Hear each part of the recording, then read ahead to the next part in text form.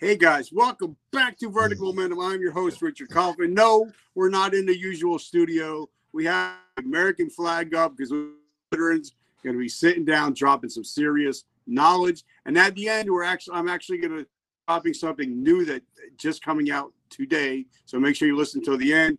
My friend Matthew, he's a veteran. Been a brother of mine for years. He's got an amazing family.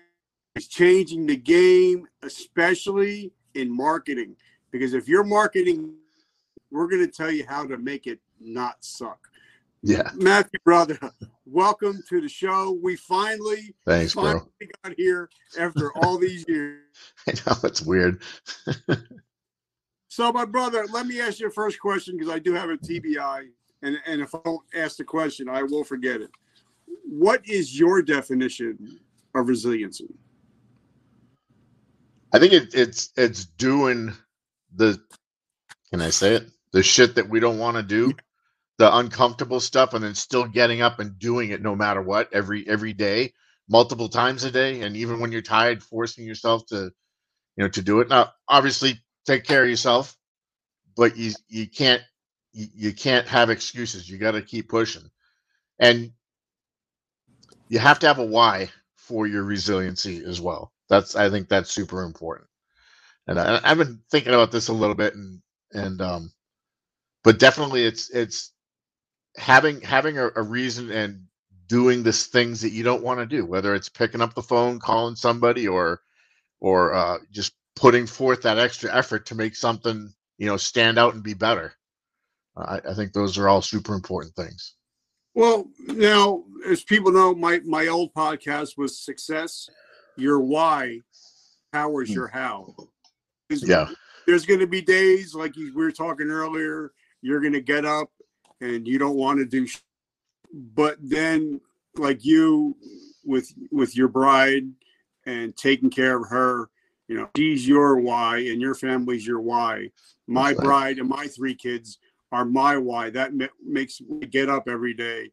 Even if I don't want to record, if I don't want to post anything, it's like somebody needs to help or I need to help.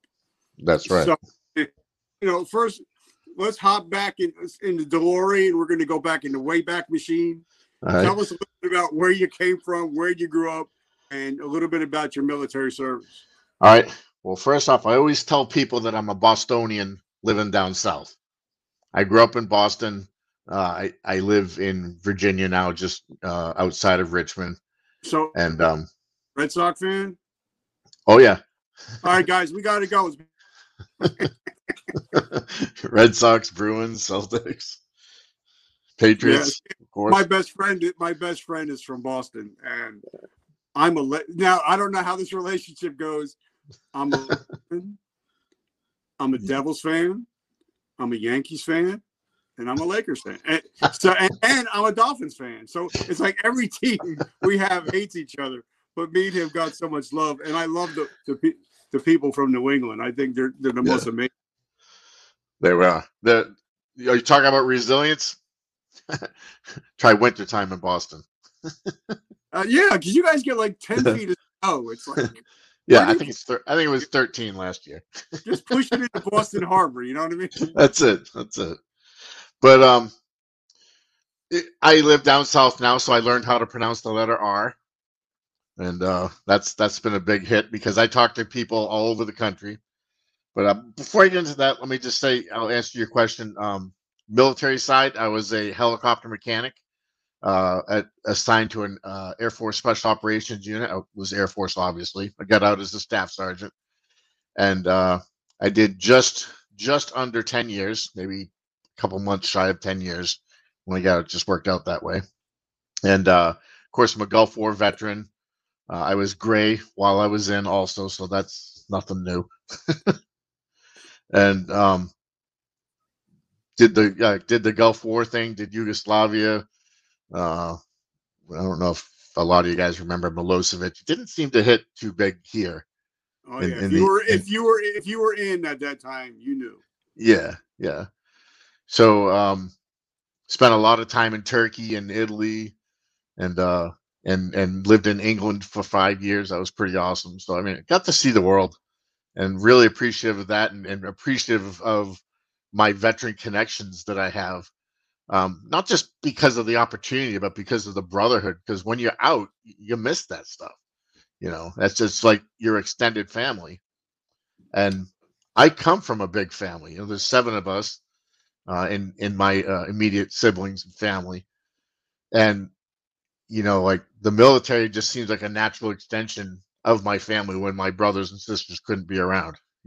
I got all you guys. I think that's pretty awesome. What made you, because you could have, because I'm sure you had a pretty good GT score, so you could have joined the, Marines, Army, Navy. What made you choose Air Force? Actually, I joined the Army first. Actually, I was going to go into the warrant officer program to fly Cowias. I forget. Yep. Like scout aircraft. That's what they were telling me, at least. And then I found out I had a hernia. So here I am, young guy, went out and I got surgery. I think I was 18, maybe at the time. Had surgery 6-7 months later, came back, and the Army was like, nah, we still don't want you now. So the guy across, hey, you like helicopters? Air Force guys, we'll get you into helicopters. And that's how that started. Well, I tell everybody, because I have a lot of people ask me, well, what service join? And I'm like, listen, guys, if you want to have a good life, don't join the Marines. Don't join the Army.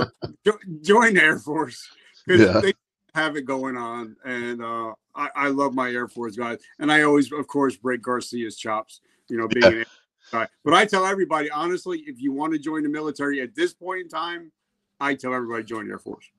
Yeah, there's a lot of jobs that translate very well to the civilian world.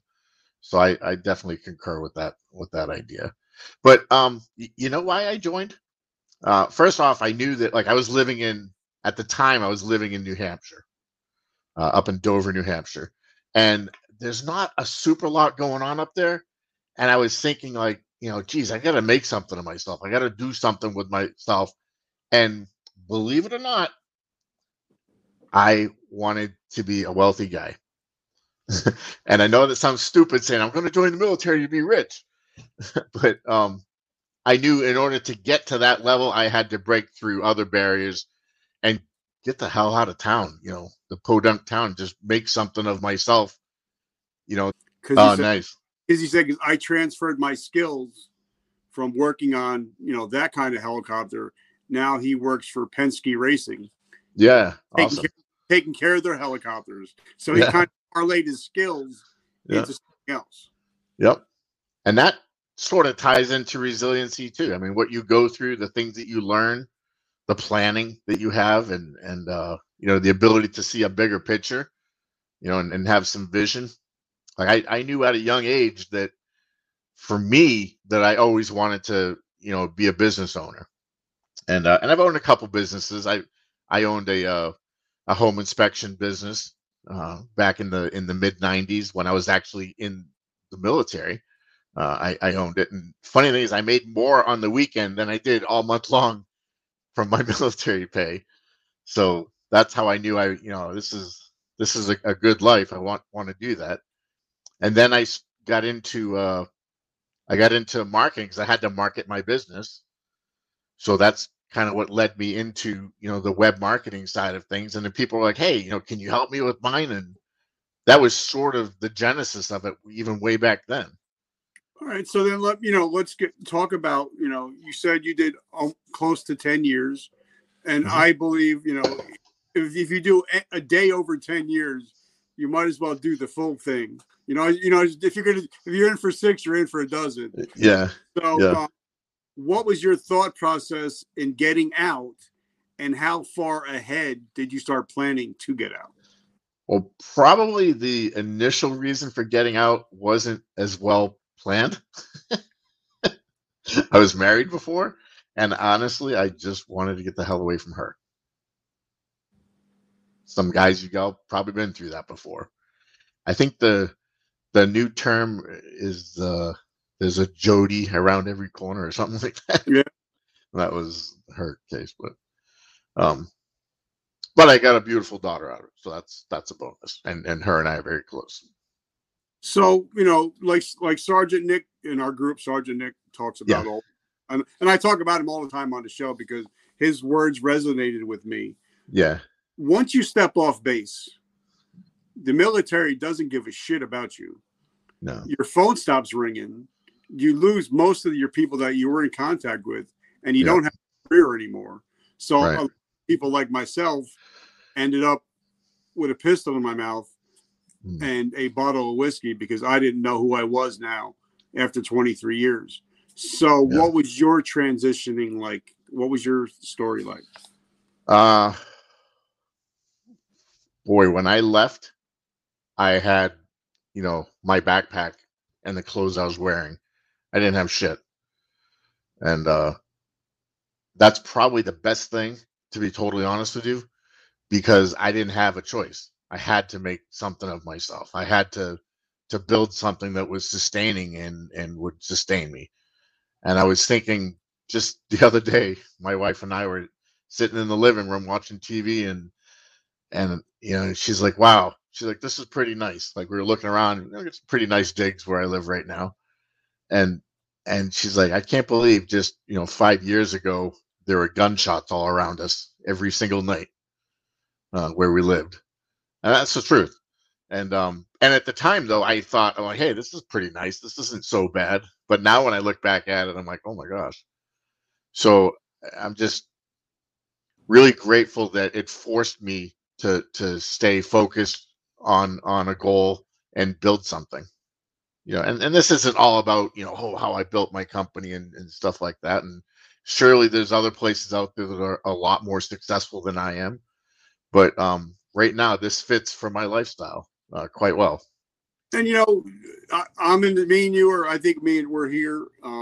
The other day, me and my wife were sitting in the jacuzzi in my backyard, and my wife just made a nice surf and turf dinner, and I'm thinking, damn, my life is good. I appreciate because 3 miles away from where I live right now, I used to live in my truck and eat out of garbage cans.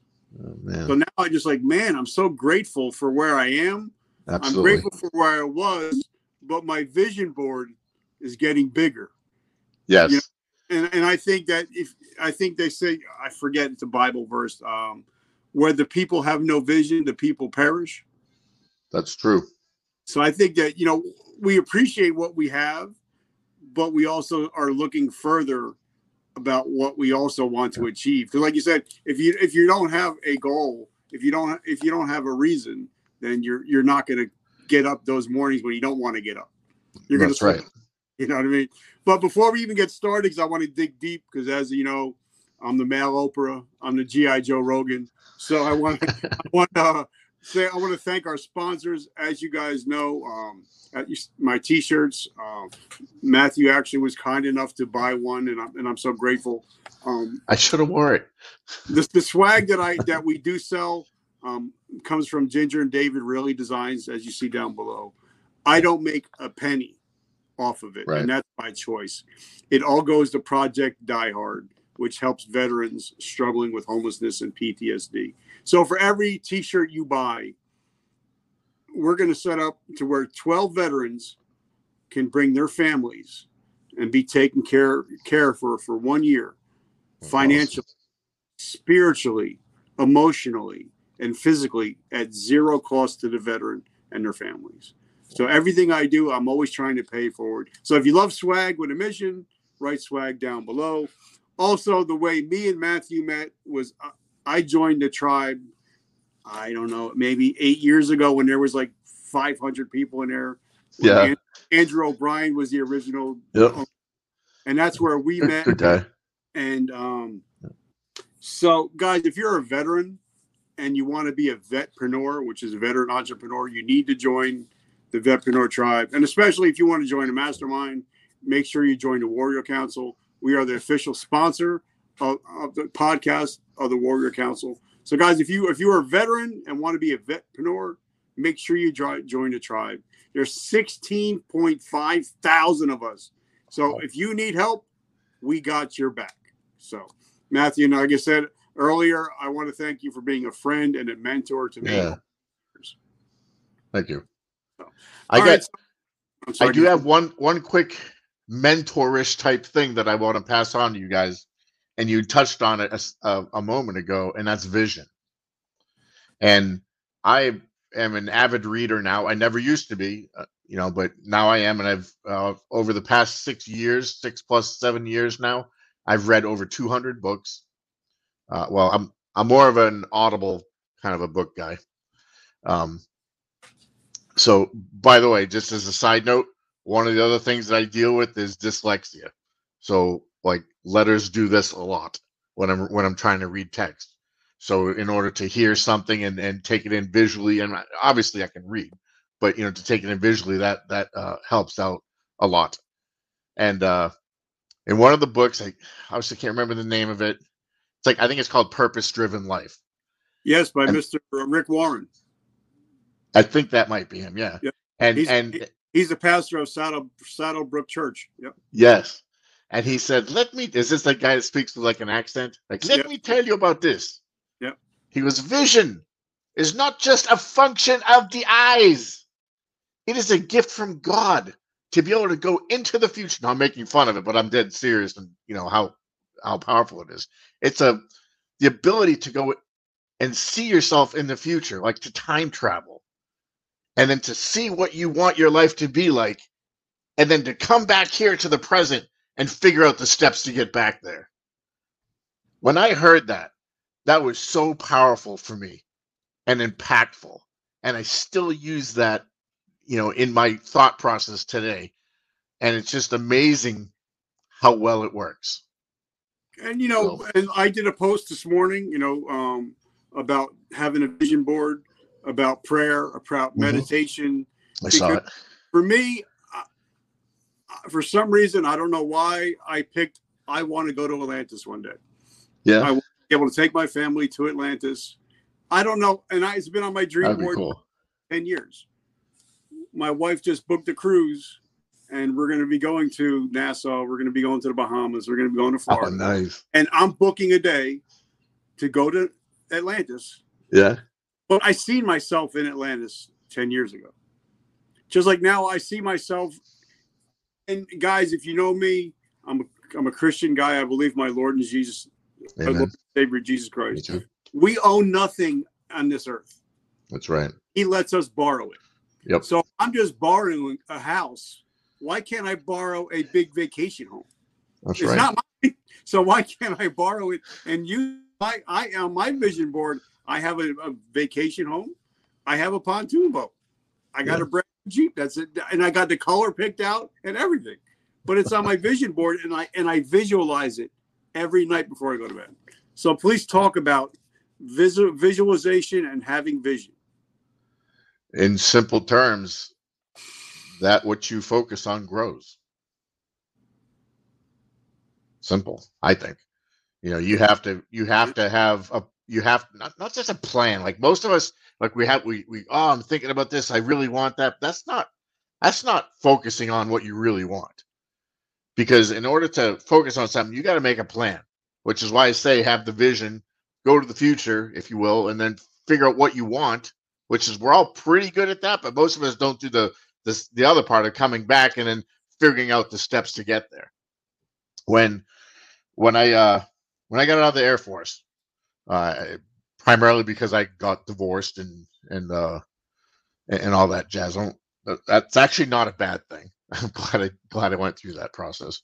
But when I did that, I remember coming home and my brother-in-law was like, "Oh God, you're ruined. You're ruined. You've got nothing. Your life is over." And I was like, "Nah, man." And like within 3 or 4 months, I was back on top. I had gotten into the Boston Police Department D4, and working with the Auxiliary Police Department, which is a paid position, not a free one, and was able to rise up to the rank of captain, where I had 75 officers underneath my command within the term of a year, and then I don't want to say I was balling. I wasn't balling, but I was you know. But I remember like writing out the steps, writing down the things that I wanted, and then meticulously writing down a daily plan of how to get there for the things that I wanted. Obviously, right off the bat, you know what, dude? I need a car. I need a job. I need something, you know. So like I took the time to write down each step that I wanted. And it was the first time in my life I've ever really seen success with by working, having a plan and working. You always hear, you know, plan your work, work the plan, whatever. But like to actually do it and get success is, you know, once you know, you know, you know. But I think, for me, like somebody told me last year that you need to focus on something. And for me, and somebody says, well, you need to pick a word or two words, and that's your words for the year. And I was like, yeah, that's bullshit. That don't work. So Okay, what I did is New Year's Eve, I wrote down for what I want for 2023 was my two words were intention and attention. Yep. So if it doesn't have, and I realized that if my life didn't have, if I wasn't living intentional and if I wasn't getting attention, the podcast is not going to be successful. Exactly. So I had to put, okay, God, family, friends, and business. Other than that, I don't have time for anything else in my schedule. Right. So talk to us about, because I live for Calendly. I live on a calendar. Everything I do, my days are planned. Even fun is planned. Yeah. So talk about living purposely and living with intention, especially in business. Yeah. You can't do this business without having things in place and systems in place. And like easily like today, nowadays with, with CRM tools and AI and stuff like that, that helps me multiply my abilities.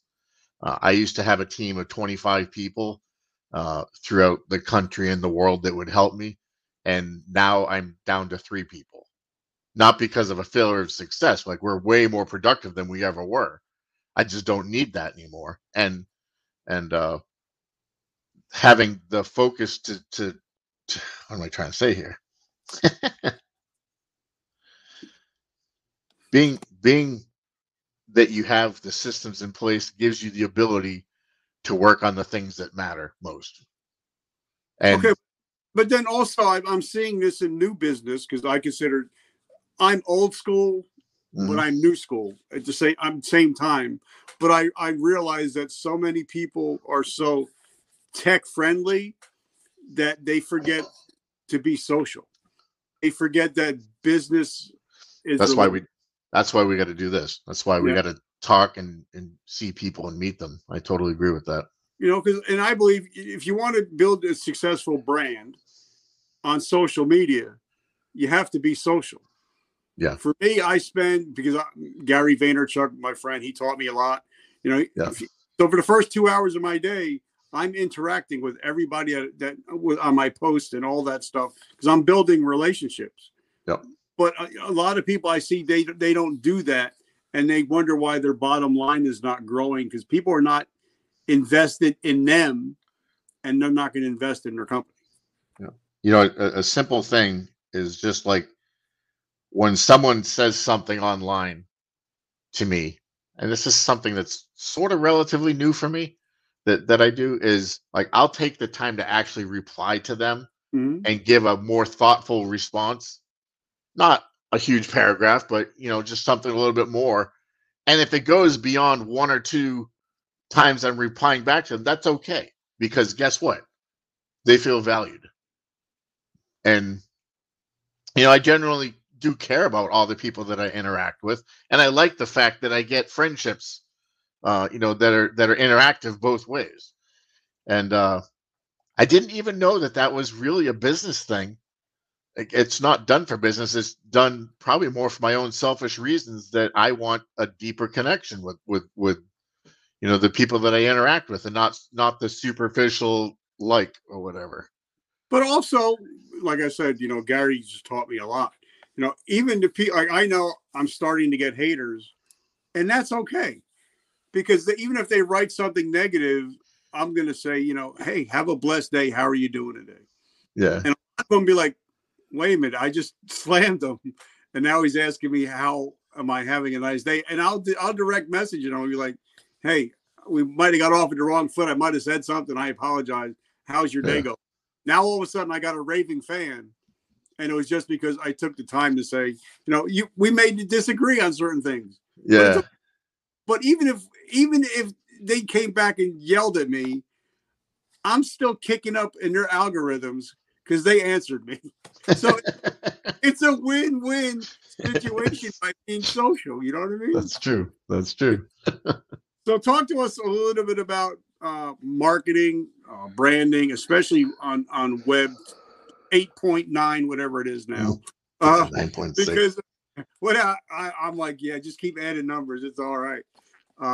Talk to us a little bit about, because when you got into the marketing and branding business, it's a lot different than it was just 6 months ago. Yeah, So it is. Marketing and branding in 2023. All right, 2023 for me, like one thing I keep hearing from people is, "Oh my God, you're everywhere. I see you, online. I see your web stuff, and I see you all on this. I see videos that you do, and all, like, how do you have time for that?"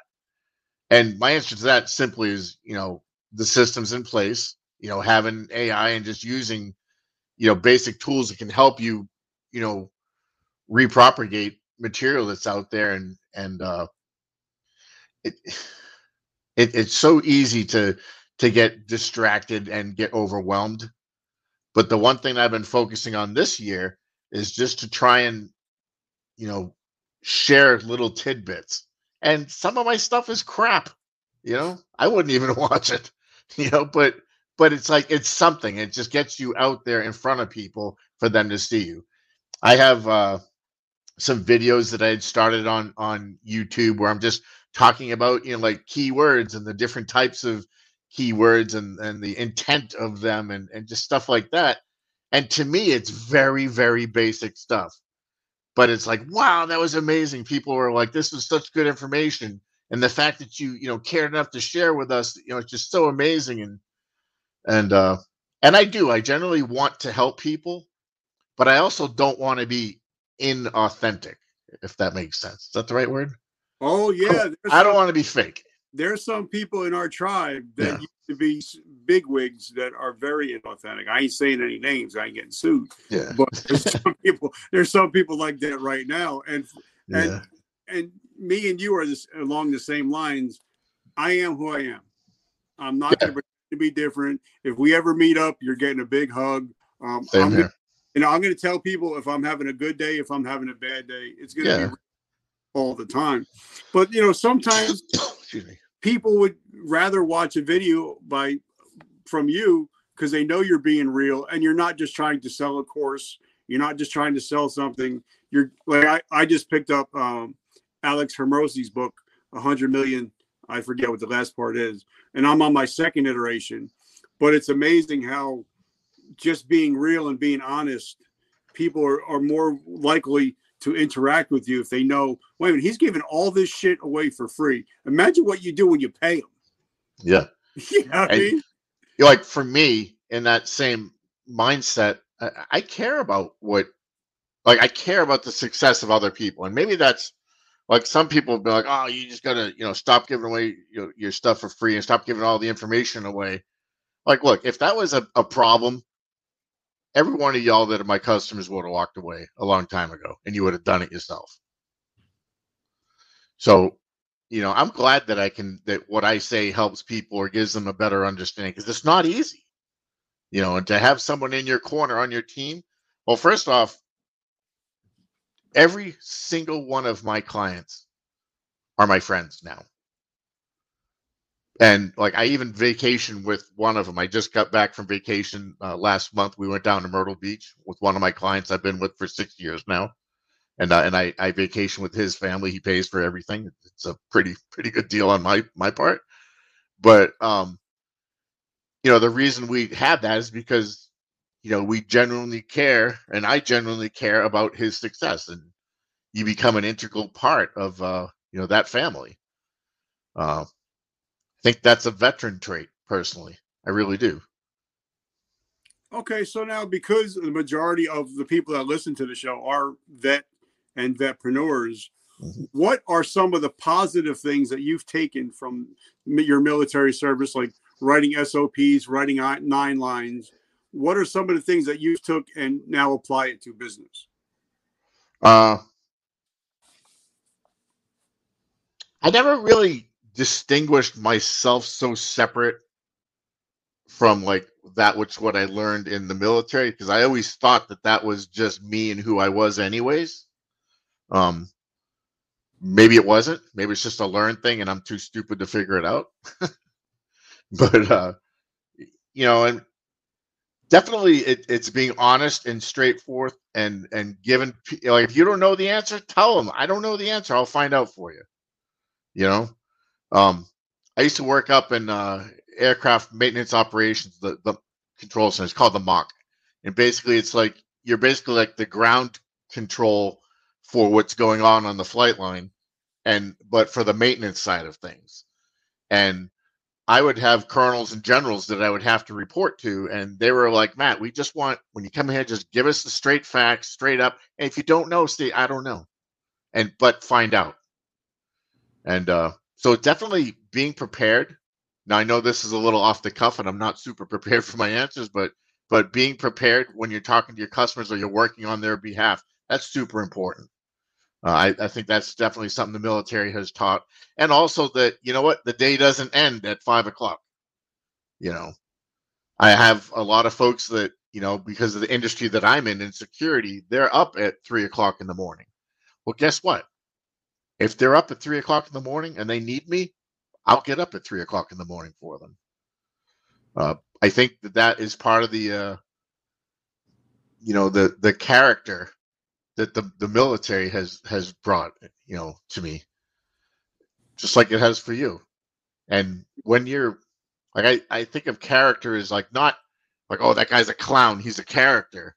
It's who you are, like, inside, that matters, and like what you would do or wouldn't do even if someone was watching or not. Does that make sense? Oh, it makes a lot of sense because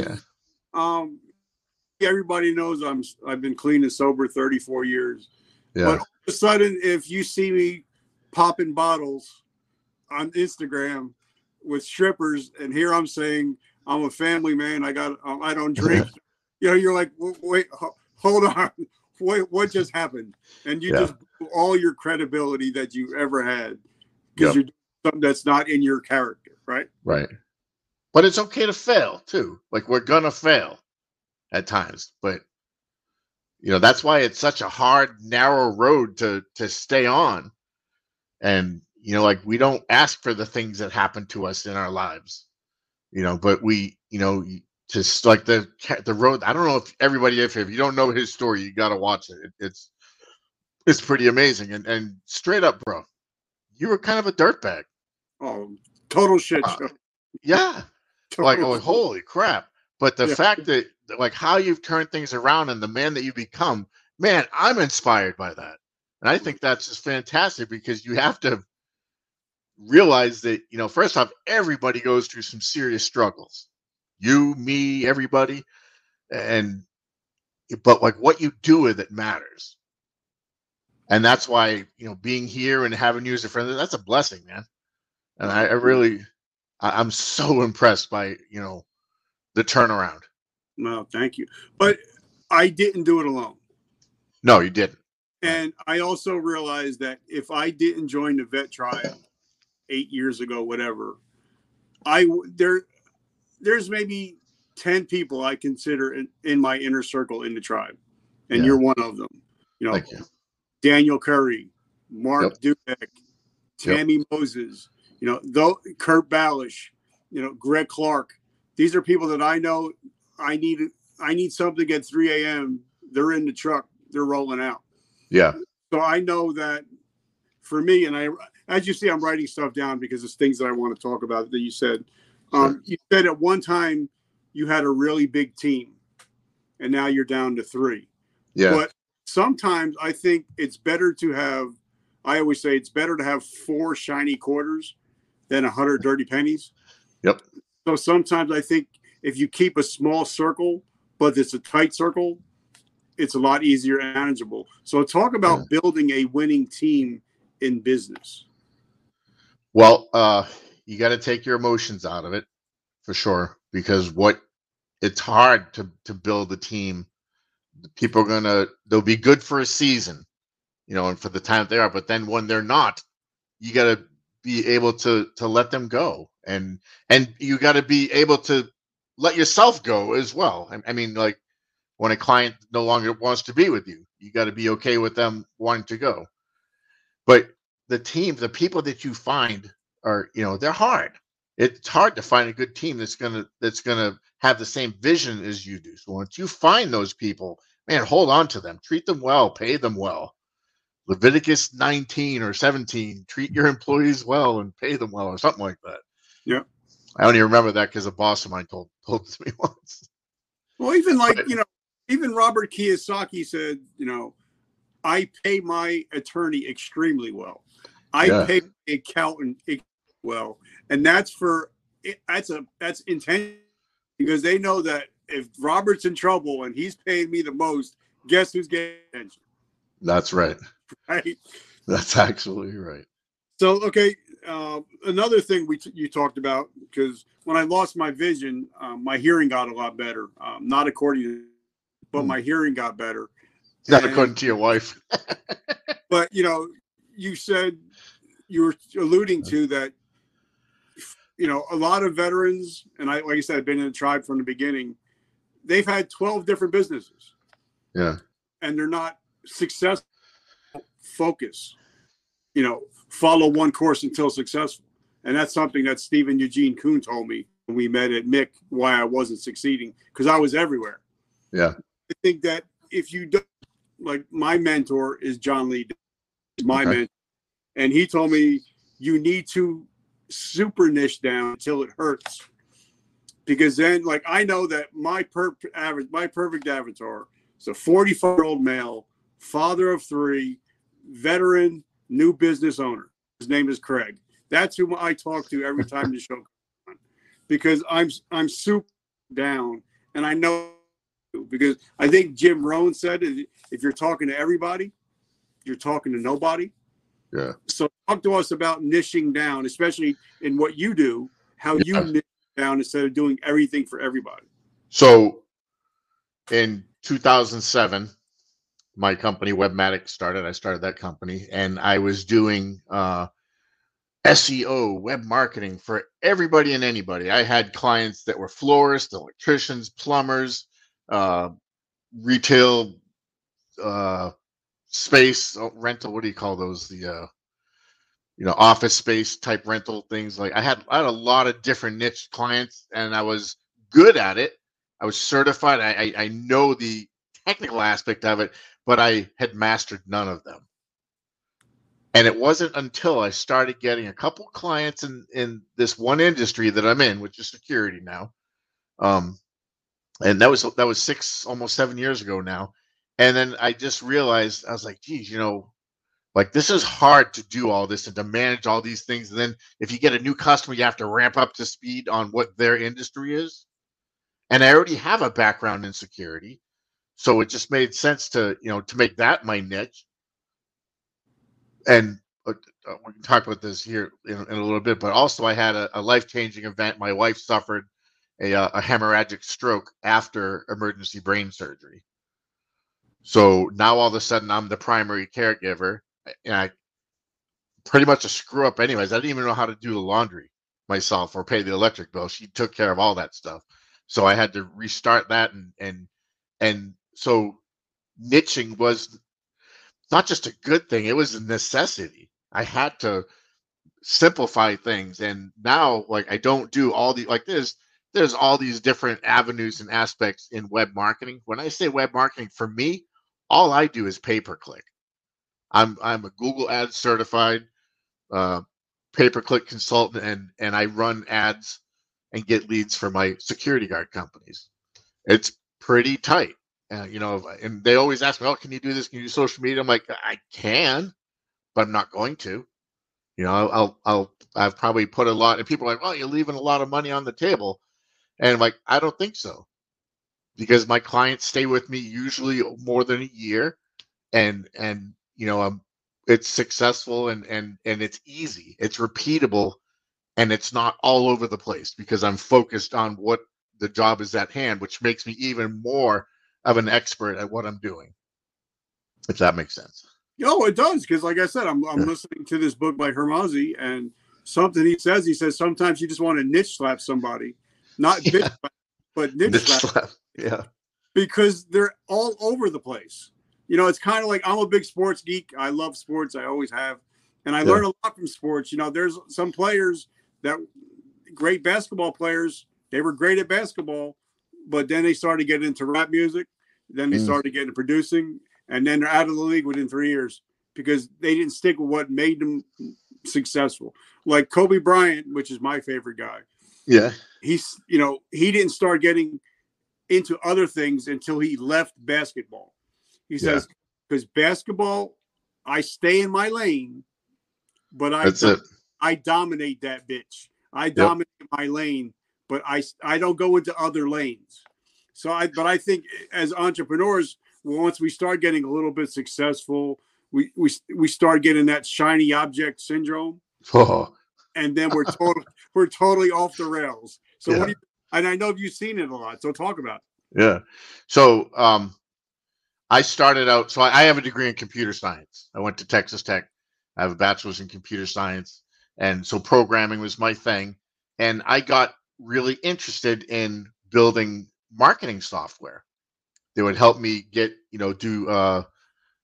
just help me generate leads and more like generate for prospecting and stuff like that. Just get that kind of information. I got into web scraping and all that stuff. And it was fun, and I was really talented at. I have a huge skill set that goes way beyond most people in my career field here. And I also did industrial robotics, so like I have quite a wide breadth of knowledge to pull from, which kind of makes me like that, you know, the person that's over here, over here, over here, over here, doing this all for all these years. And you have to stay, I keep saying you have to stay focused. Let me focus. So I started out doing started out doing the marketing software, and it became a thing where people were like, well, if it could just have this one feature to do that. So I'd spend 70 hours trying to get in this little feature that saved 0.3 seconds of time. And it dawned on me one day, I'm like, you know what? Just because you can doesn't mean you should. And we spend so much busy work time. We spend a lot of time doing busy work crap. And the more that I've been able to offload the busy work through automation, through AI and stuff like that, the easier my life has become. And it has to be that way. Like I said, my wife had a stroke 6 years ago, a hemorrhagic stroke. So basically what that means is it's like an aneurysm. You have a burst blood vessel in your brain. They called. She was in the hospital already. Had just had brain surgery, like 30 hours prior. They called me at 3 o'clock in the morning, Norfolk Hospital in Virginia, and they said, "Hey, you got to come say goodbye to your wife. She's dying." I'm like, holy crap! And I'm like, if you can just imagine the trauma of just even trying to drive, to the store and fumbling, getting the keys in the ignition, and just trying to do that. That was more PTSD than I've ever experienced in my life. And sorry, guys. So she became my why. And obviously I had to, like, I had 25 people at the time. I had 150 clients. I had to, tell people and say, look, I got to back off from this. If you want to stay with me, great. If not, I don't care. You're not with me anyways. And I'm sorry if that's a little crude, but you got to do what's right for you. And for me, it was taking a step back, figuring out, the clients that were with me. And I ended up with like 6 clients. Thank God it was enough to pay my mortgage, to pay my my vehicle and the other bills that I had. Thank you, God, for that. But it sort of also let me know who was truly in my corner. Mhm. Because before I was just taking their money for the sake of having money, growing this big thing, and and being happy. Yeah, I was making money, and I had a decent cushion, but the purpose of it all changed for me after my wife got sick and had her stroke. She was in a coma for 2 weeks, and we had to, over the course of 7 months, she had to learn how to walk. She's still learning how to speak. She's very, very slurred in her speech, and she needs a cane. Thank God we're on a cane now. It used to be a wheelchair, now then a walker, and now it's a cane. And she was 45 when that happened. That's pretty young to go through something so traumatic. And but she became the why. So like everything all at once had to absolutely be niched down and get super focused on what I was doing to make things work. Otherwise, it wouldn't have been sustainable. And we had an office that we pulled everything back here. Like this is my office now. So, one of the rooms in my house, and it's just been, it's nice now because like now I'm like it's a smaller operation, but we're more productive, and I can just breathe better and know that we're okay. When you're all over the place, you can't do that. When you're offering 40 million, I think I was offering 25 different services, actually 36. I just looked at my old website and I was counting them today. I'm like, holy crap, that's a lot of extra stuff to be handling. And then each one was in its own little different industry, whether it be plumbing, electrical, dental, or whatever. And look, even with 25 people, that's not sustainable. Not like that. It's not, at least. Well, and like I said, we're going to talk about how we can help your wife and your family, to help other families, because I'm a stroke survivor, Yes. so I get it. But like you're talking about, as far as niching down, is there's 1,000 heart surgeons out there. Mm-hmm. There's one Dr. Oz. Yeah. There's one. Yeah. And people know him, and I've learned from Robert Garcia from taking his courses. You can either be known or you could be a celebrity in your field, and there's a big difference. And if you niche down enough and you put enough work in, you're going to be a big fish in the little pond. Yep, for sure. And I truly love that. Something you said earlier, because I've noticed a lot of veterans. Thank God I'm able to do what I do. I think you're like my 1,000-something interview, and I've had doctors, lawyers, millionaires, billionaires, authors, and I out from each person. And I had a guy named Rich Davini. He's a retired Navy SEAL commander, and he wrote a book called Mutes. And I picked up something called what? What's it called? Great book. But I used the 3-minute rule. Okay.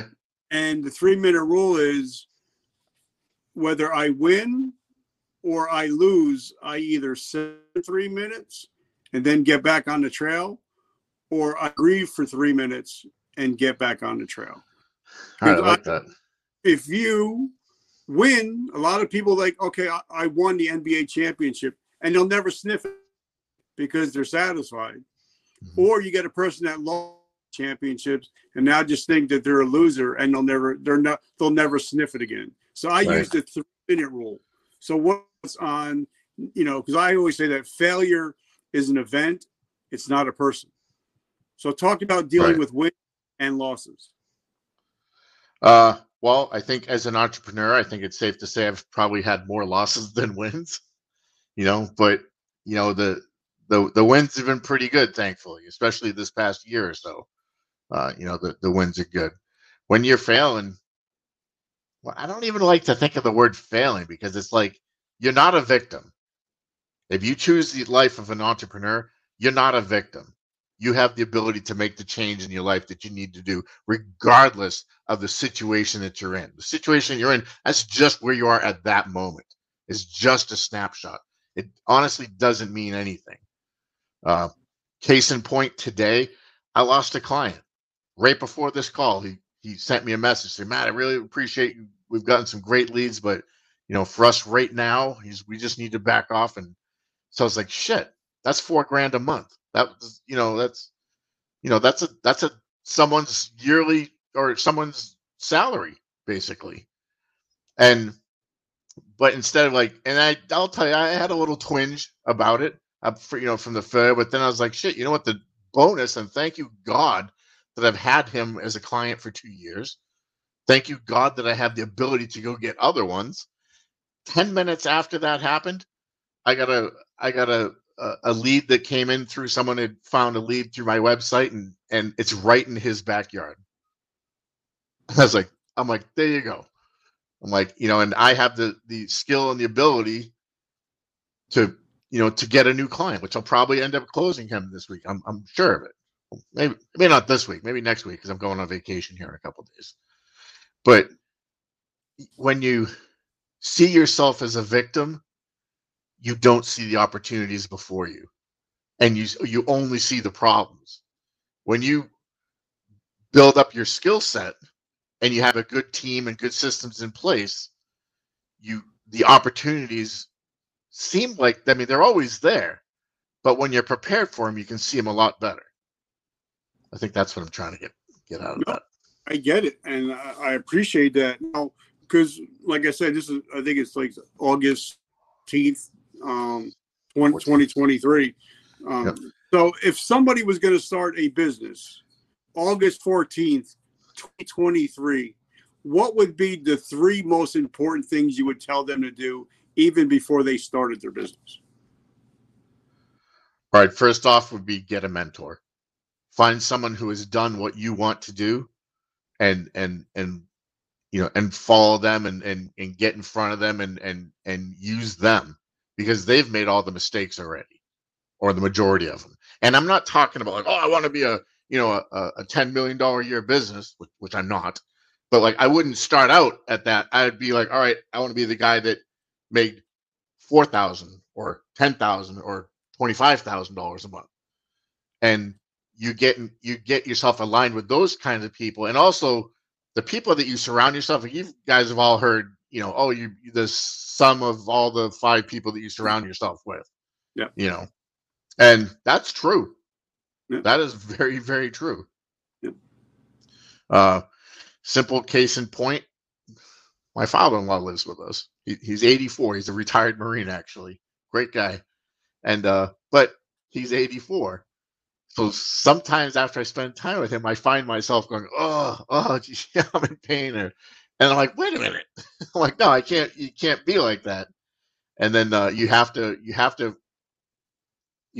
be around people that are energized, and if that means, for me, obviously, look at me, I'm fat. I'm a fat guy. I got to get out and I got to start working some more.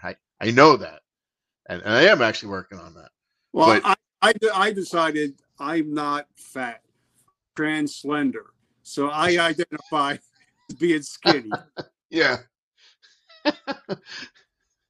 I'm a skinny elephant. That's how I identify. I'm skinny. My bones are skinny. So yeah, that's it. That's so fine. The first one would be mentorship. Third would be mentorship. Yep. And then spend a little time thinking about the things that you like to do. And now a lot of people, it's it could just be oh, I like helping people. It's I think you gotta dig a little bit deeper than that. When you're looking at, you could do underwater basket weaving or whatever, which is a popular pastime in the Air Force, or maybe the Navy, I don't know. But it probably doesn't pay very well, and you got to think about, all right, the effort that I'm going to put in for this, is it actually going to be worth my while to give me the lifestyle that I want? And you could be like, oh, well, that's very selfish and shallow, but it's not, because if you think about what kind of lifestyle you want, in my situation here, I have to think about my wife also, because I'm diabetic. I'm 52 years old. I won't be around probably as long as she will. Even though she had a stroke, I probably won't be around as long as her. But I can do things to make it better. I can exercise and live a healthier life, eat better, keep a better positive mentality. To improve my mental state, which I'm obviously having a hard time with today. Because you're hanging out with me, so No. So You're making me, and then being where you're at and realizing how important things are. Yeah. Right. And the other thing too, like the number one thing is, can I just speak frankly? Sure. Don't be a pussy. Don't be a freaking pussy. Like, yeah, you're gonna go through some shit. It's gonna suck. You're gonna eat some dirt, and it ain't gonna be fun. But if you're not doing the things that make you uncomfortable, you're never gonna get better at it. We've heard the analogy of, oh, your life is like a thermostat. I'm doing this because back in the old days, you had to actually turn the thermostat by hand. And if you're just constantly set at 70 degrees, well, shit, 74 feels hot and uncomfortable. And, a simple example of that is when I was in the Air Force, I was stationed at Herbert Field, which is the headquarters for Air Force Special Ops. And I moved from England to Florida. Well, my first 2 weeks, every day we'd get out and we'd do a FOD walk, looking for stuff on the flight line, for, stuff that could get ingested into the jet engines. And for almost 2 weeks straight, I passed out every friggin' morning on the runway because I wasn't used to the heat. And then after a while, I got used to it, to the point where I was just an E4 at the time. So we didn't have a lot of cash, especially coming back to the States, not having the, COLA and all the other overseas housing allowance. I was shocked at how little money we had. So we had to throttle the AC, and we couldn't keep it as cool and as what we were comfortable with. So AC, I think, came on at like 89 degrees. But before, the 5 years prior to that, that would have freaking hospitalized me. I mean, shit, I passed out like almost every day. And it got to the point where they're like, nah, you just sit here, you just sit in the chair, Johnson, you're fine. And I'm sure if there's any guys here that remember those days for me, they'll probably have a good time razzing me about that. But because I had a rough day yesterday. I was stupid yesterday. So, but I asked for forgiveness, and I was down on myself. And then I went to bed. Rocky Balboa was on. Yeah. And the scene, as soon as I turned it on, the scene came on where the young lady said to him, "Fighters fight." And I was like, "Holy shit!" They're talking. I'm not gonna be that pussy. I'm gonna fight and do what I'm supposed to do. And then she, like she was saying that, it's not everybody's journey. It's your journey. And we were trained to be leaders. And I think we need to get back to that warrior mentality, right? Yep. And that's the biggest thing I think the military has taught me. Because before the military, I was kind of meek, I guess, maybe. I had brothers that would, thankfully they toughened me up, but I wasn't a tough person. Mentally, I don't think I was. But I could take more than what I realized I could take. Probably just like most of us here, like when you graduate basic training, how many of us were like, wow, I did that? I've had a lot of, wow, I did that type moments because, you don't necessarily believe in yourself until you do something.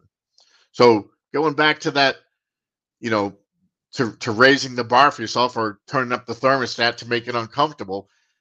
Yeah, it's going to be uncomfortable and you're not sure about it, but then eventually you're going to start believing in what you're doing. You're going to see the results, and results turn into, action, or action turns into results. And then it just makes it so much easier down the road. So now when I pick up the phone, like when my wife had her stroke and I came back to work, it used to be scary to pick up the phone and call people. I'd always feel nervous inside. And now I'm like, that ain't nothing. after what I've been through, and then I think about all the stuff I've gone through with the military, and this and just everything in general. Maybe that's maturity in life. I don't know. Maybe I'm not special.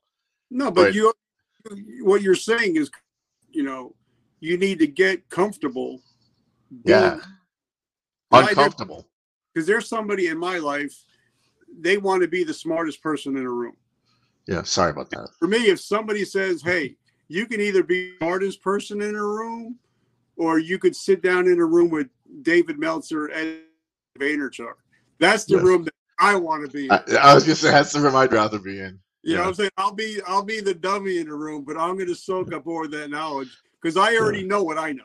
You're right. I don't. They know.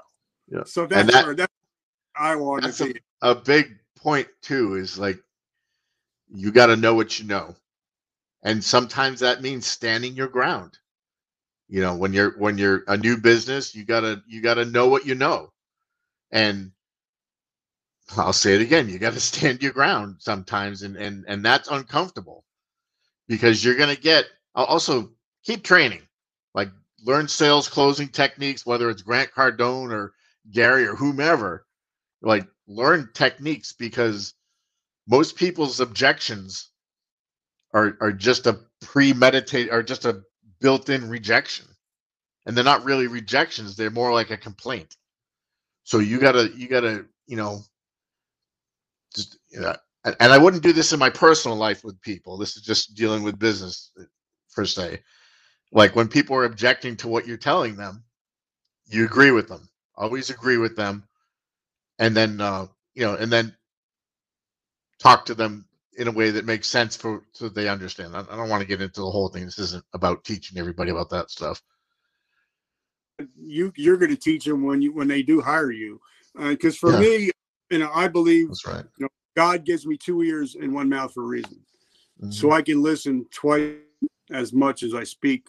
And when I was selling timeshare, when I first started, I was talking and didn't sell shit. I started listening and I started crushing it because people will tell you how to sell them. You just got to be listening. So anyway, I want them to be able to go to you for that help. But how do we find you? How do we support you? And more importantly, how can we help bride? That's more important to me than the business. That is very important because this October we are going to Florida for a treatment for her stroke, and it's a breakthrough treatment that's not yet covered by insurance, and but it's called a paraspinal Intracept. I think I said that correctly, and it's kind of an amazing thing. There's been over 5,000 people treated for it right now. It's just not covered by insurance yet, but eventually it will be. But we're raising money. I actually need to raise about $21,000 out of pocket for this trip that we're doing. And I think we're at to about $4,000 right now that people have donated, which is great. The website for that, and you can hear her story. It's actually quite moving. It's iwillexist.com. And let me just double check, make sure that's up before iwillexist.com. Yes. And it's stroke recovery treatment, brain surgery gone wrong. And that's the video that's on there. And of course I'll put that in the liner notes so people can actually. So we're raising money for this treatment that we're going to go to on October 5th. We have to go down to Boca Raton for it. It's a week-long thing. So we'll be there from the 5th to like the 13th or something like that. And she'll get multiple treatments. And basically it's a shot that goes in the base of her spine up into her brain that will help reduce not necessarily brain swelling, but the scar tissue and help improve blood flow in that part of the brain. So when people that have had that, from that, you can find it by Googling like stroke recovery 60 minutes, Boca Raton or something like that. And you can see their video of how 60 Minutes did a piece on it. It's pretty amazing. And people have had in 20 or 30 minutes, all of a sudden they go from like, to immediately being able to speak clearly and to moving. And like right now she's very, I think the term is called spastic. Like she's very slow in her movements. or she grabs onto something, it's like, okay, let go, let go, let go. She can't quite let go as easily because that part of her brain is damaged. She wraps her hands around your neck. Yeah. She's so sweet. My wife is so sweet and loving and honestly, I'll tell you guys something. I was going to divorce her.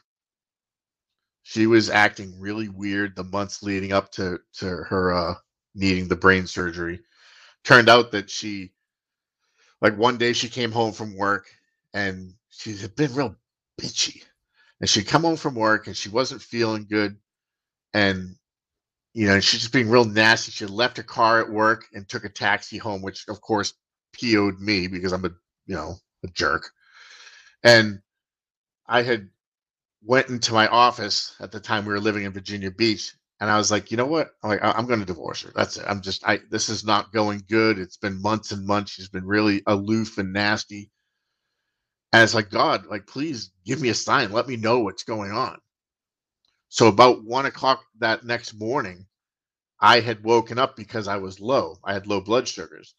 And I went in there and she was on the couch and she's like, hey, I don't feel so good. Me being the northern asshole that I am, I'm like, hey, how many fingers have I got up? What, what's your name? And, what year is it? Except she really thought it was 1996. That's what she replied. And she was dead set that it was 1996. And she was very distraught when she found out that it wasn't, that it was really 2016. And I was like, oh shit, like something's wrong. This isn't right. And she was like, no, I promise we'll go to the hospital, tomorrow morning, first thing. Like your blood sugars are low right now. You can't even drive anyways. You can't let's just wait till the morning. So I'm like, all right. And then that next morning, 7:30 a.m., we went to her doctor and they sent us across the street to the emergency room because she knew something wasn't right. And they did a CAT scan. And the doctor came out to me and says, I have some good news and some bad news. And, the good news is that, we caught this early enough. The bad news is you have what's called a colloidal cyst. And it's like a golf ball sized cyst in the center of your brain. And to be honest with you, we don't quite know how you're even alert and walking around or anything. She's like, that's a miracle right there. And then the guy that did the surgeon that did the initial brain scan thing says, Mr. Johnson, can I talk to you for a minute? And he said, can I ask you a question? Like, yeah. He's like, has she been very aloof and nasty and just not herself, but for many, many months leading up to this? I was like, yeah. He's like, listen, I need to tell you this. Like, he's like, I feel like this is God telling me to tell you this. It's not her fault. This is 100% because of that cyst in her brain. So whatever she's been done, however she's been to, because before I'm guessing she was lovely, which she was. She was awesome. He said, this is the cyst that has caused this. Man, Rich, I instantly fell back in love with my wife. And it's been like so strong ever since. So like no matter what we go through, now I know, that it wasn't me or the situation. And like I've been married before, so I thought it was like, oh great, another one. Like, and starting to think, what's going on? Is it me? It probably was. But she's just so much in love with her. So now I'll do everything and anything to give her back some part of her life, which is why we're doing that treatment. So, like, guys, if you're listening, it's iwillexist.com, correct? Yep. Okay. Now, how, if somebody wants to hire you or get in touch with you for business-wise, how do we get? Pretty easy. Webmatic247.com. Except when you say the .com part, you got to sing it. .com. I got all these big burly guys singing .com to me all the time. It's funny. Brother, I just want to say thank you. I'm glad we finally got to hang out and jam. Me too. I appreciate you and I love your bride and I love everything you're doing. Thank you. I'm actually going to release this probably next week. It's Okay. not scheduled to go out for a while, but we need to get some money coming in to be able to take care Thanks, of bro. I Brock. appreciate that. So, guys, as Yeah. you know, I have, like I said, over 1,000 interviews. I've been in recovery for over 34 years. I've worked with players from NFL, Major League Baseball, WWE, NBA. So I've started my own coaching business. So far, I'm only allowing 5. And 3 called up, so I have 2 spots available. It's a 90-day coaching business. If you need help, if you're struggling in business or in life, I will be your personal coach for the next 90 days. And if you guys are listening to this now, it's 50% off because you guys are listening to the podcast today. So, guys, if you need a coach, I am the comeback coach. I love you. I love you guys. And as you guys know, I'm a Joel Osteen guy. He always said, and you mentioned earlier, we can choose to be the victim or the victor. That's so, amen. That's so true. So, guys, I know you make that choice today to be the victors and not the victims. Brother, I love you, and I can't wait to see what we can do together, and I can't wait to help so you can get your bride to Florida in October. Awesome. Love you, bro. Thank you so much. I love you. All right, guys, remember, vertical momentum, the only way to go is up, and I will catch you in about 45 minutes. Love you guys. Bye. Thank you for joining us today. Please hit subscribe and share. Please feel free to leave us a comment.